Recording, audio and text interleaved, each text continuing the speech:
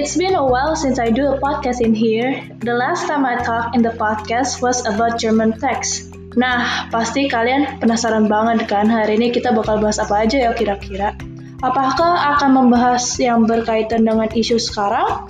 Atau bahkan kita akan membahas tentang masa lalu di Indonesia? Well, that's right.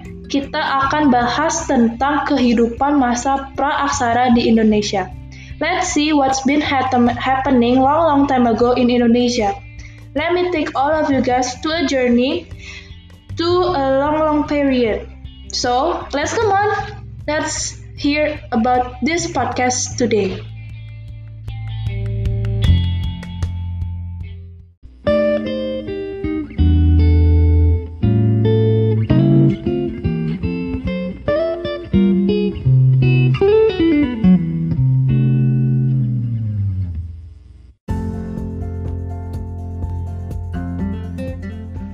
Jadi, yang kita ketahui bahwa dahulu kala sebelum manusia berevolusi, pasti ada di mana para manusia purba memiliki berbagai macam kehidupan sebelum mereka berevolusi.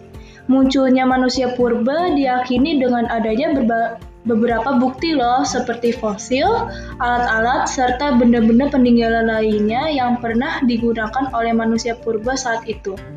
Manusia purba memiliki volume otak yang lebih kecil daripada manusia modern sekarang loh. Cara berpikirannya pun masih sangat sederhana dan primitif, serta hidupnya pun masih berkelompok atau ketergantungan dengan manusia purba lainnya. Nah, setelah kita tahu lebih detail tentang manusia purba, masa apa aja sih yang mereka lewati supaya bisa menjadi manusia yang berevolusi?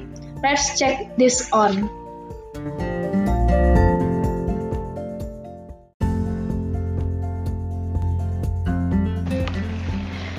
Tercatat dalam sejarah bahwa ada 5 kehidupan pada zaman pra-aksara. Kehidupan pertama adalah masa di mana para manusia purba berkumpul dan mengumpulkan makanan dan minuman. Masa itu bernama masa Paleolitikum atau zaman batu tua. Di masa ini, alat-alat yang digunakan oleh mereka masih sangat kasar dan sederhana loh, seperti misalnya kapak genggam. Kapak genggam berfungsi untuk menggali umbi, memotong, dan menguliti binatang. Maka jangan heran jika pada zaman ini penghasilan mereka dari alat-alat tersebut belum terlalu halus. Selain itu, para manusia pra-aksara juga nomaden loh. Apa sih artinya nomaden? Nah, nomaden itu adalah hal yang dilakukan oleh mereka untuk mencari makanan dan tempat tinggal oleh saja mereka itu berpindah-pindah lokasi. Kenapa harus melakukan nomaden sih? Karena pada zaman ini, sebagian besar dari mereka itu bergantungan pada alam. Semua makanan yang mereka ambil itu berasal dari alam, maka jangan heran kalau mereka seringkali nomaden supaya bisa bertahan hidup. Bagaimana kalau kepercayaan mereka? Masyarakat pada masa ini mempercayai 3 kepercayaan, yaitu animisme, dinamisme, dan totemisme. Animisme merupakan kepercayaan masyarakat terhadap benda yang dianggap memiliki roh atau jiwa. Animisme bisa disebut dengan jimat kalau dipanggil di masa modern. Dinamisme adalah kepercayaan bahwa segala sesuatu mempunyai tenaga atau kekuatan yang dapat memengaruhi keberhasilan atau kegagalan usaha manusia dalam mempertahankan hidup. Biasanya kepercayaan dinamisme ini bisa dilakukan dengan benda-benda seperti gunung, pohon, dan benda-benda yang besar. Totemisme adalah kepercayaan bahwa hewan tertentu dianggap suci dan dipuja karena memiliki kekuatan supranatural. Hewan yang dianggap suci adalah lain seperti ular, harimau, atau sapi. Banyak ya informasi tentang zaman Paleolitikum. Next, kita akan bahas tentang zaman Mesolitikum.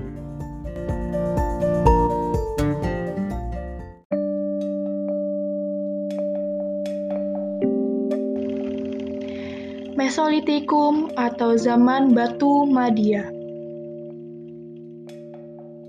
Bahasa Yunani, mesos artinya tengah dan litos artinya batu. Jadi, jika disatukan adalah Mesolitikum adalah suatu periode di mana ada perkembangan teknologi manusia. Pada zaman ini, kehidupan manusia tidak jauh berbeda dengan zaman batu tua, yaitu seperti berburu, mengumpulkan makanan, dan juga menangkap ikan. Mereka juga sudah mulai hidup menetap di guas, tepi pantai, dan tepi sungai. Perkembangan budaya pada zaman ini sangat cepat loh guys, bahkan lebih cepat daripada zaman sebelumnya.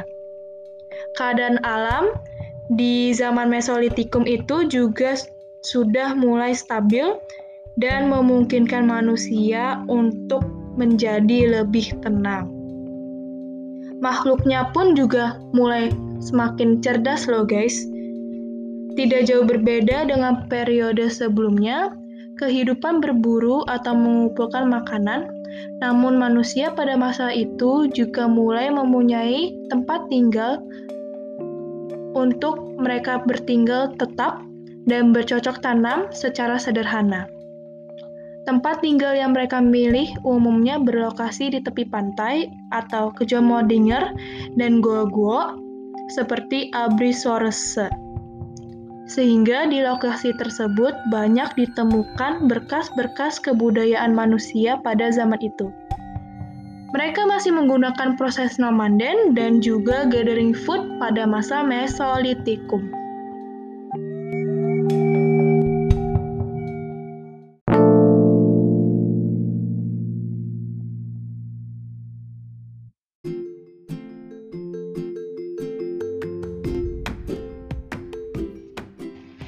Pada zaman Neolitikum berlangsung, kehidupan manusia telah berangsur-angsur menetap, serta sudah mulai mengenal cara bercocok tanam.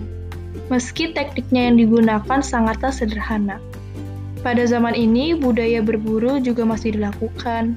Namun, manusianya telah dapat menghasilkan bahan makanan sendiri yang disebut dengan istilah food producing. Peralatan yang digunakan pada masa ini telah diasah sehingga halus, bahkan manusia juga bisa membentuk peralatannya dengan sentuhan estetik.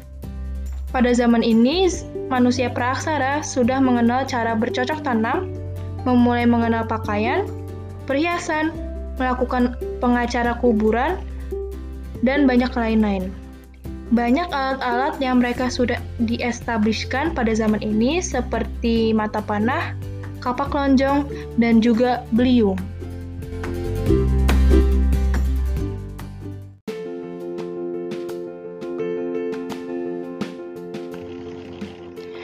Next, kita akan bahas tentang Megalitikum. Sebelum zaman semakin maju di era digital seperti saat ini, manusia pernah mengalami zaman primitif. Salah satunya adalah zaman Megalitikum. Zaman ini, masyarakat biasa menyebutnya dengan zaman batu, di mana masyarakat pada zaman dahulu membuat sebuah alat untuk keperluan sehari-hari menggunakan batu. Berdasarkan penelitian, zaman dahulu manusia tidak hanya membuat batu dengan alat, akan tetapi juga membuat alat dari bahan seperti kayu, bambu, dan tulang. Karena terbuat dari kayu dan bambu, maka akan cepat lapuk dan sudah tidak ditemukan lagi hingga saat ini. Pada zaman ini, manusia sudah biasa untuk membangun bangunan dari batu-batu besar dan mengembangkan budaya. Zaman Megalitikum juga disebut dengan zaman batu. Menurut penelitian para ahli arkeolog, ciri-ciri periode Megalitikum ditemukan dengan fosil yang sudah ditemukan, di mana ada banyak peninggalan berupa kapak batu, rumah-rumah batu, dan peralatan batu lainnya. Peninggalan di sini ada sarkofagus. Sarkofagus adalah batu besar berupa peti yang digunakan untuk menyimpan mayat. Peninggalan sarkofagus yang ditemukan ini memiliki bentuk seperti sebuah palung atau lesung yang terbuat dari batu besar. Selain ada sarkofagus, kita juga ada dolmen loh. Dolmen merupakan meja besar yang digunakan sebagai tempat sesaji dan juga untuk pemuja terhadap roh nenek moyang. Peninggalan berupa dolmen memiliki fungsi sebagai penutup sarkofagus.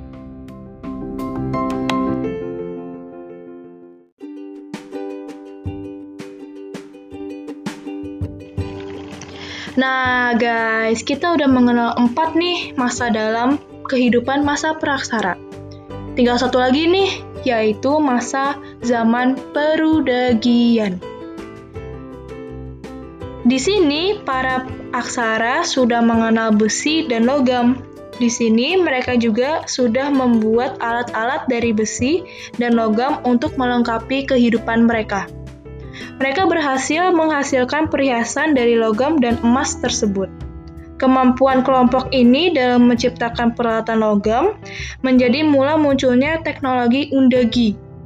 Peralatan logam ini pun meningkat produktivitas dan daya saing mereka dibandingkan dengan manusia purba lainnya yang masih menggunakan peralatan batu.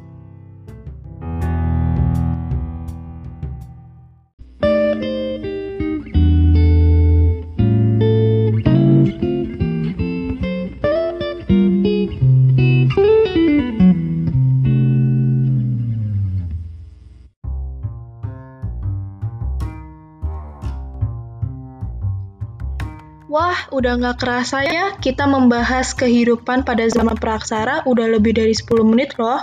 Nah, gimana? Apakah kalian makin tertarik dengan sejarah yang berada di zaman dahulu atau lebih enak sejarah pada zaman sekarang? Semoga informasi yang saya berikan itu bisa membantu dan menambah ilmu kalian ya. Sampai jumpa ke podcast berikutnya dan terima kasih, dadah.